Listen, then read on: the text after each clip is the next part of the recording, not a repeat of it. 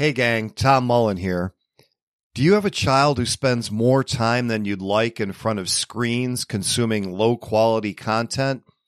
Well, you can turn that screen time into something fun and worthwhile. I'm talking about Mini Coders, an educational game-based platform including companion apps made for kids with video tutorials, virtual assistant, and games where kids learn coding skills while they play in the Roblox metaverse, all under the safety and guidance of a virtual assistant and in-game tutors.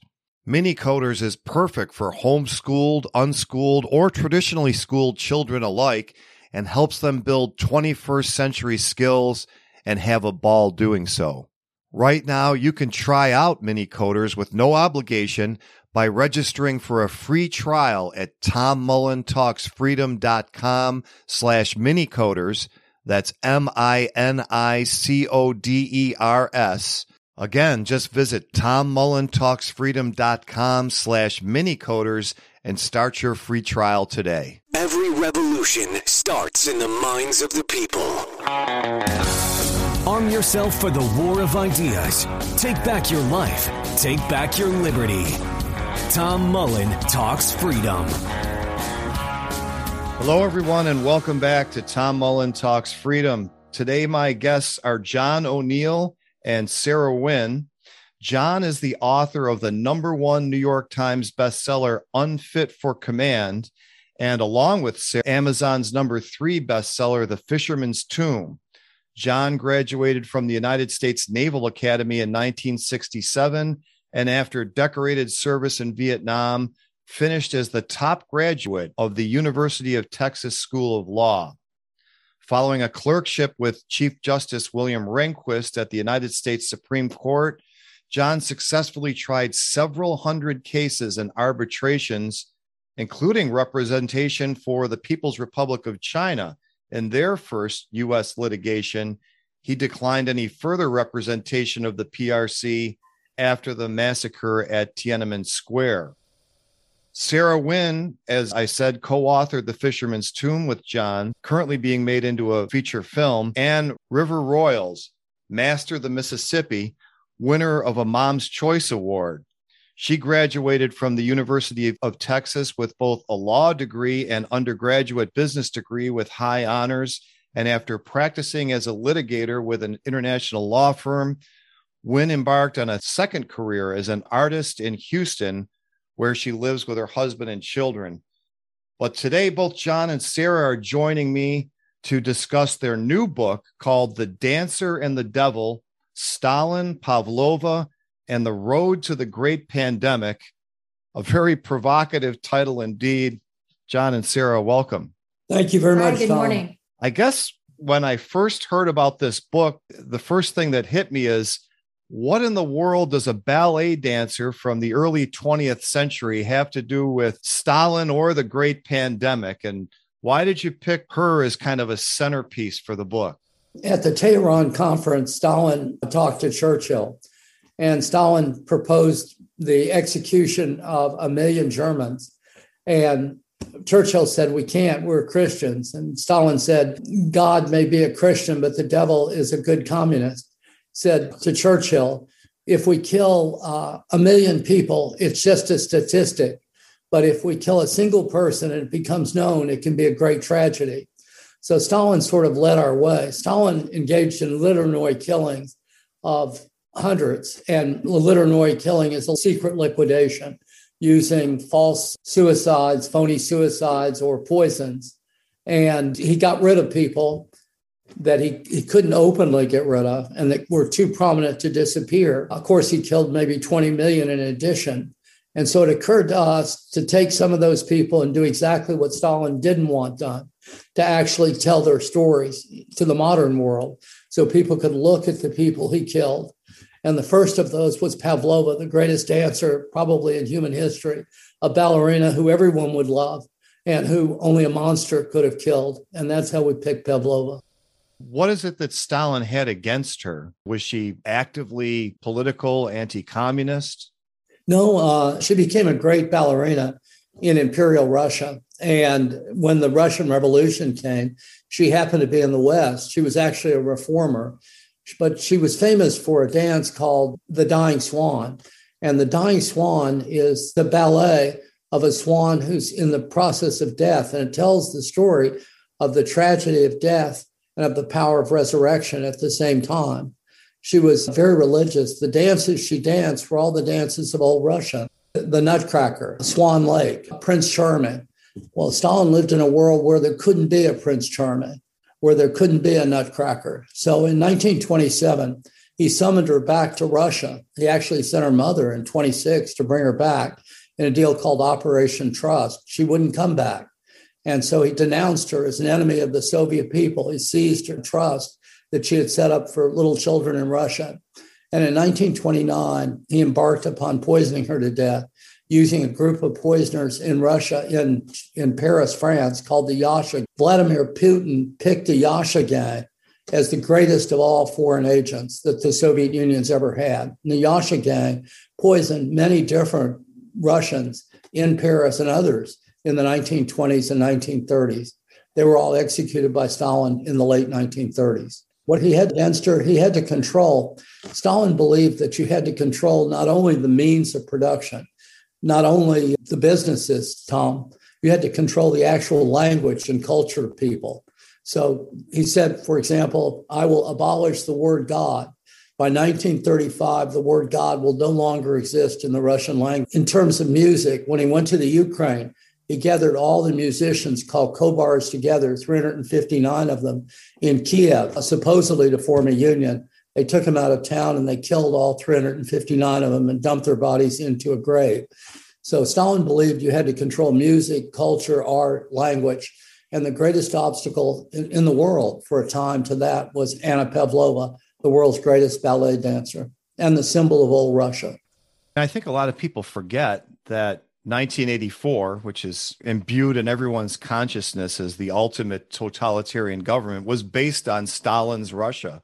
And as you say, it was a lot more than controlling the means of production, that while communism was first and foremost an economic system, that in order to maintain that system, you needed a totalitarian government. That for a long time, what was going on in Russia was somewhat suppressed. And I think where you're coming from in this book is that, to a great extent, a lot of people don't realize just how terrible it was. Well, the problem that Marxism has is they promise equality, but every single place they ever exist, they end up delivering slavery for the vast mass of people, with people at the very top, like Putin, who lives in $1.5 billion house, or Xi, who lives on top of a hill in a huge estate, while the average guy is suppressed. He has no economic or political freedom. And so they get a guy like you, Tom, and you say, why? Why is this? They can't tolerate somebody saying why. They can't debate it, Tom Mullen. They have to just kill you, Tom. They have to wipe you out, or me, or anyone. And so the means of doing that are in Stalin Russia, Litternoi killings, if you had someone prominent like you, or simply disappear the person, as they did to hundreds of thousands. The book tells the story of the Lubyanka, a single building in the head of the KGB in Moscow. There were over 400,000 people executed in the Lubyanka, in that single building, in the Stalin years through 1939. In addition to poisoning people who, whether intentionally or not, might be dangerous to the regime, poisoning individuals, also the use of biological weapons over the history of the Soviet Union. What are a few examples of those, and how do they relate to everything you just talked about? Well, what happened is Stalin began with individual Litternoi killings, individual liquidations, where all of a sudden you'd have pneumonia, Tom, and people would say, gee, poor Tom. And it wasn't really pneumonia. What you had was anthrax, but people couldn't detect it in those days. Having killed people secretly, by 1925, Stalin said, hey, what a good idea this is. If I can kill people individually, how about if I can kill nations individually? And Stalin began the first huge bioweapons programs ever begun at a city called Saratov and in the Urals. These spread to China ultimately and to Wuhan. The first big leak bioweapons that ever occurred long before Wuhan was at Saratov in Russia. In 1939, as the book relates, and due to a brave Russian who communicated the story, Stalin summoned the head of the bioweapons program to Russia. He went to a hotel, the Hotel Nacional, the evening before he was going to meet with Stalin. He started coughing, and a doctor came to the hotel named Abram Berlin. And the doctor looked at him. He said, "My God, you've got pneumonic plague. We haven't seen pneumonic plague in Moscow in 300 years. Well, the guy was in the process of weaponizing pneumonic plague. If they hadn't detected it, he would have wiped out the entire leadership of the Soviet Union, which would have been a very good thing. That would have been the end of Stalin, Beria, and the rest of them. Well, what they did, of course, those guys all died either by execution or from pneumonic plague, which was inevitably fatal. They got the entire hotel, purged the whole hotel, cleaned it out, and said there was a plumbing failure, and then hid it until the 1990s. That was the first leak. The second big leak was in 1979 at Ekaterinburg, when anthrax leaked. A plume of anthrax went as far as 40 kilometers. The Soviets said it was tainted meat from a meat market, if you've heard that before. And they shot dogs and tried 2 butchers for selling tainted meat. In reality, they'd forgotten to put a screen up on their bioweapons lab and had anthrax 638 killing nearly 1,000 people. The same thing happened in China in 1977, as related in the book. There's no dispute on the stories, but they're basically concealed because people are afraid of the truth. And I really believe that, as Martin Luther King said and John before him, that the truth really makes you free. So the first step is we've got to get to what actually happened, to the truth. You associate biological weapons with the communists. What would you say to somebody who says, well, look, the United States has lots of biological weapons labs, and this is nothing that is unique to the communists. And while, of course, these lab leaks that you're talking about are dangerous, that this isn't anything special to a Putin or a Xi. You've got to distinguish between a biolab and a biowar lab. There are 1 million biolabs. The United States has 40,000 of them. When you give blood to see if you're sick, it goes to a biolab. And there's nothing wrong at all with the biolab. A biowar lab exists to actually weaponize viruses and bacteria. The United States at one time had biowar labs. In 1972, the whole world got together in what was called the BWC, the Biological Warfare Convention, and everyone banned biowar labs. And the United States became totally unprepared in the whole area. We couldn't even cope with COVID-19. We didn't even have masks. That's how unprepared we were. Our biggest carrier, the Abraham Lincoln, had to pull into port from debilitating biowar deal. Meanwhile, the Soviet Union started what was called Project Enzyme. We know about it from defectors in the Soviet Union. They were investing more money in biowar facilities after 1972 than they were in nuclear weapons. And they discontinued them in the Yeltsin years.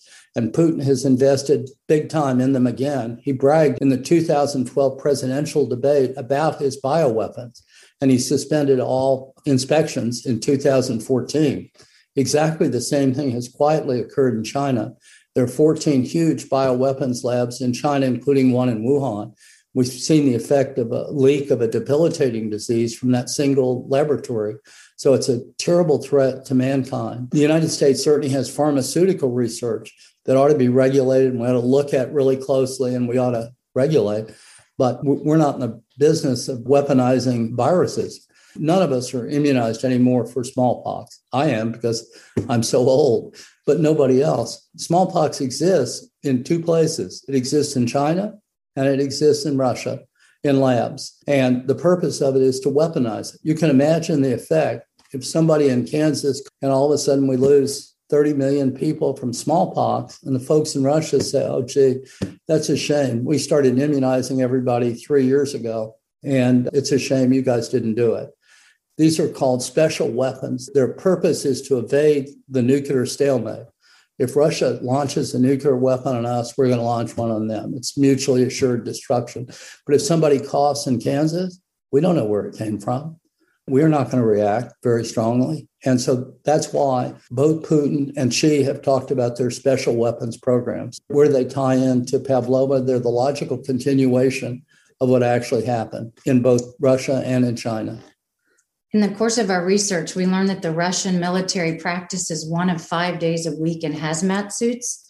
And the only reason they would do that would be in preparation for a chemical war that they started. They would be prepared and the rest of the world not. In other words, if you're in the Russian army, 1 out of every 5 days, you're preparing for biological warfare. From where? From us? We don't have any biological weapons. No, that's an offensive they're preparing for. And that, of course, is the threat in the Ukraine. The Marines at Mariupol have claimed that chemical weapons were used on them. The Russians have said, we were not using biological, we were just using special weapons. And the truth of what they used, we don't know yet. That's to try and get the civilians and the Marines who are down in the basements trying to hold on of a steel plant in Mariupol in the Ukraine. Let's take a short break for this important message. Friends, if you like to read books as much as I do, there comes a time when you realize you just won't ever find the time to read every book you're interested in. Well, I have great news. Blinkist offers the key ideas from nonfiction bestsellers in as little as 15 minutes. For most books and their extensive library, you can choose to read or listen to blinks, which summarize the main ideas and allow you to absorb whole books in the time it takes to run your daily errands or commute to work. Not only does Blinkist allow you to glean the information you need from books you don't have time to read, it helps you to decide which ones to spend time reading and get more details. You can try out Blinkist for free and get 20% off your first year by going to tommullentalksfreedom.com/Blinkist, spelled BLINKIST. That's tommullentalksfreedom.com/Blinkist. Start your free trial and get 20% off today. And now let's get back to the show. We help each other when we don't mean to. That's what we call the invisible hand. Something no politician understands. Just leave it up to supply and demand and follow the gold. You see Putin and Xi as continuations of Stalin and Mao, the communist tradition in those countries. And I think people wouldn't be surprised by Xi, who's seen to have reversed somewhat the movement towards a more market economy in China. But I think Putin's a more interesting character because he makes a lot of anti-communist statements. And then again, he makes a lot of affectionate statements towards people like Lenin and Stalin. So how do you describe Putin, his ideology, and why is he more Stalin than, let's say, Yeltsin? It's important to know somebody's family and their background. Putin's grandfather was Stalin's cook and his taster.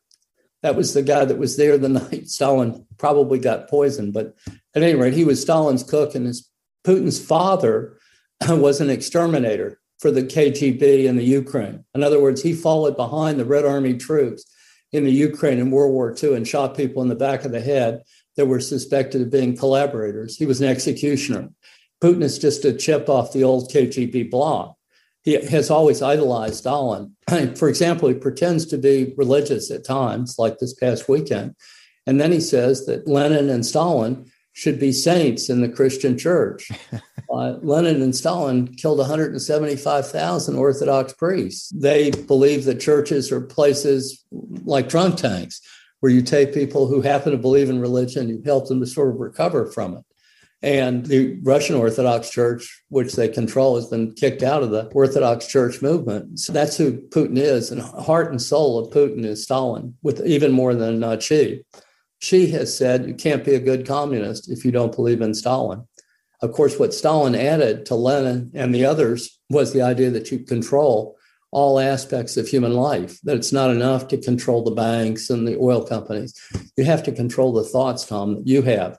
You have to control the words you use, eliminate, like, talks freedom. What do you mean? Those are words, those are terrible words, Tom. Those are fighting words. We need to get rid of talks freedom in 2 seconds. And that's Xi's world. Xi can't afford to have a talks freedom because Xi lives in a world and Putin lives in a world where they live in fabulous homes and Everybody else, in terms of intellectual freedom, is repressed and often economically lives pretty poorly. If I can jump in, I thought it was interesting that Putin's former mentor, when Putin was first elected in 1999, his mentor was a man named Anatoly Sobchak. And Sobchak was asked his opinion of Putin, much like you just asked John his opinion. And he said, Putin is Stalin. He's the new Stalin. The following week, he had a heart attack, and his two underlings, bodyguards, also had heart attacks, none of the three of which had coronary issues. In other words, Tom, he said, they asked him, who is Putin? He says, Putin is the new Stalin. 2 days later, he has a fatal heart attack, and both of his bodyguards have simultaneous heart attacks.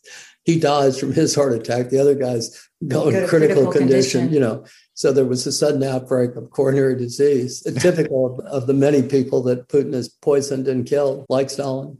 When you talk about the Wuhan lab, so we've had a funny kind of history of talking about the Wuhan lab. In 2020, you weren't allowed to say that perhaps the virus might have come from there. I don't know exactly what the mainstream opinion is now.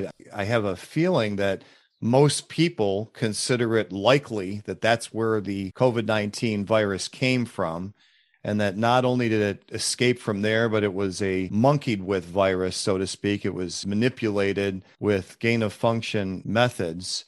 But I think most people also think that the U.S. government had something to do with funding the lab, if not funding exactly that research. How does that fit into your thesis? Well, first on where COVID-19 came from, we have an awful lot of evidence that points directly to where it came from. 96.2%, the virus has never been found naturally anywhere in the world. The COVID-19 virus, until it outbroke on the steps of the Wuhan lab, literally 280 feet from it, had never been found. There are no cases of it. There's been sort of a Shrike hunt, hunt for a fictitious animal for the past 3 years trying to find it. No one's ever found it anywhere except there where it actually began, in nature. Now, 96.2% of it comes from horseshoe bats found in a cave out in the Himalayas and brought to the Wuhan lab in 2015. We know that because they bragged about it, because there are articles about it. And we're running these tests on these horseshoe bats. That accounts for 96.2% of the virus, but 3.8% of it has never been found anywhere. The hook on it, the thing that makes it so communicable, resembles very much things devised in the United States earlier at the University of North Carolina. And so we did fund the Wuhan lab. And in 2015, we barred it and we cut off all funding.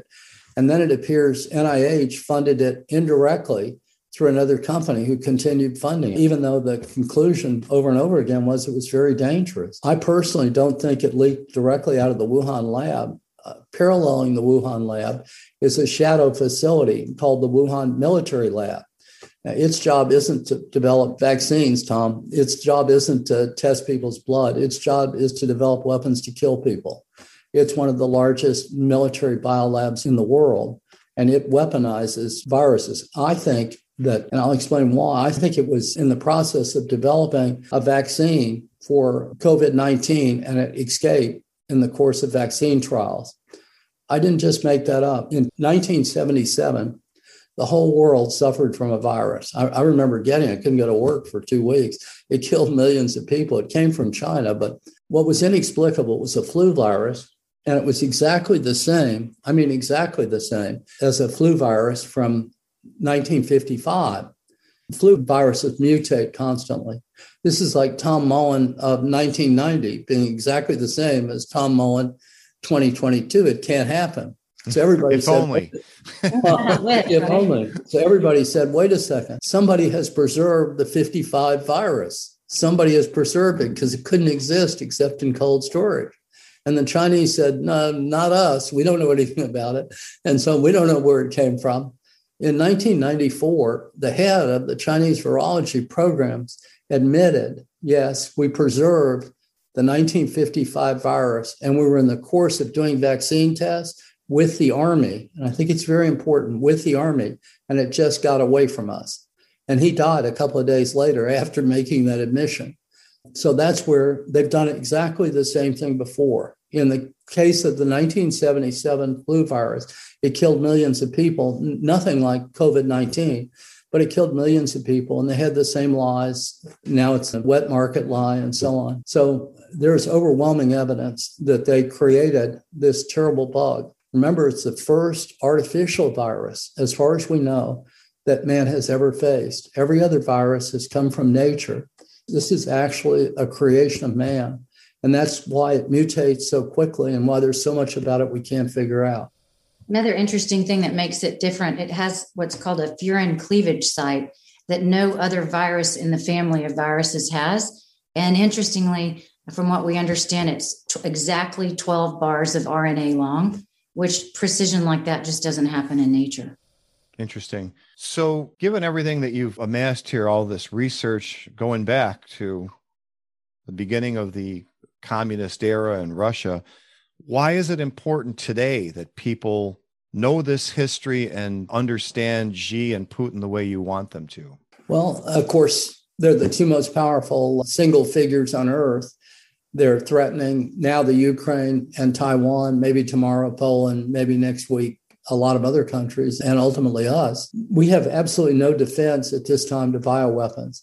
So we need to get in the game and develop our own defenses. I mean, we didn't even have masks, Tom, or ventilators. That's how unprepared and how really inept we were. We need to get ready for the problem of bioweapons. We need to actually bring public pressure on the communist countries to get rid of their bioweapons programs. We need to understand the nature of Putin and Xi. Unfortunately, we've got all kinds of people in the United States who look at the prospect of a material heaven. Right here, it's going to all be equity. We're all going to be equal.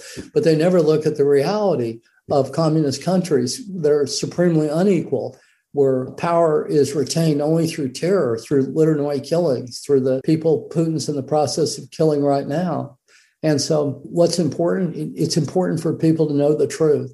I think that that's the most important single starting point. And then we need to get prepared. We basically need to understand what we're confronting, that we're confronting terrible people and an ideology that is truly an awful, awful ideology in terms of the enslavement of man. Anything to add, Sarah? I think, as we've discussed many times, running from the truth doesn't make our fears go away. It's still there. So I think we need to be educated on this subject. And it's a scary, frightening subject. And it's not one that we talk about happily, but I think the world needs to be educated on what's happening.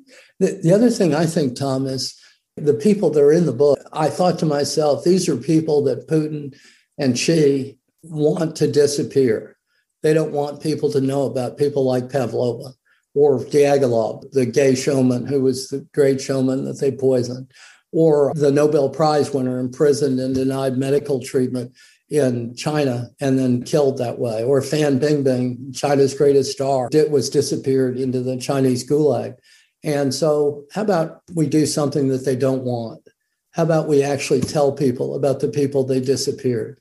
How about people actually learn about Fan Bingbing and Pavlova and all the people that Stalin and Putin and Xi, evil people that they are, tried to hide from the world and tried to disappear? Well, if we have just a minute, I'll tell you, we learned that they don't like us researching and writing this book. My computer was actually hacked, and we got a computer forensic expert involved. One morning, I started working on the manuscript, and I was the only one that had access to the manuscript. John didn't even have access. And it showed that our manuscript had been opened at 4 a.m. Well, that's odd. And then a few days later, again, I woke up in the morning, started to work on the manuscript, and everything had been deleted. All of our previous saved manuscripts were gone. And we were able to determine through this computer forensic expert, it wasn't my hard drive that was hacked in my Wi-Fi system, but it was breached in the cloud. Unfortunately, I'd saved it on a flash drive. When we went to get the book published, we had people that said, look, if you'll just delete the Xi part of the book, if you'll just delete the China part of the book, we'll be happy to publish it and we'll pay you a bunch of money and so on. That's how thoroughly Xi has buffaloed New York and how terrified they are of these guys in New York. Well, we're not terrified of anybody. And so that's why we do it. Speak for yourself. I'm not super comfortable, but at the same time, it's truth that needs to get out. I'm just teasing. Anyway, that's the purpose of the book, is to try and get the truth to people. Because this is a wonderful country, Tom, we live in. It really is. And human freedom, as you talk, is the greatest thing. And it's a wonderful, wonderful thing. It allows us to believe different things, practice the religion we want or not practice as you choose to, and gives our kids wonderful opportunities. It's really worth writing this book for and going through a lot of trouble to try and save. All right, folks. Well, the book is called The Dancer and the Devil, Stalin, Pavlova, and the Road to the Great Pandemic. I will, of course, have a link so that you can pick it up on the show notes page. And John and Sarah, thanks so much for coming on and talking about it. Thank you very much, for having Tom. us. Enjoyed talking to you. Okay, friends, that's going to do it for today. If you haven't already, don't forget to download a free copy of my new ebook, It's the Fed, Stupid, at itsthefedstupid.com. And if you like the music you've heard on Tom Mullen Talks Freedom, you can hear more at tommullensings.com. Thanks for listening. The War of Ideas has only just begun. Arm yourself with the knowledge you need by heading to tommullentalksfreedom.com and subscribing to our email list. And remember, every revolution starts in the minds of the people.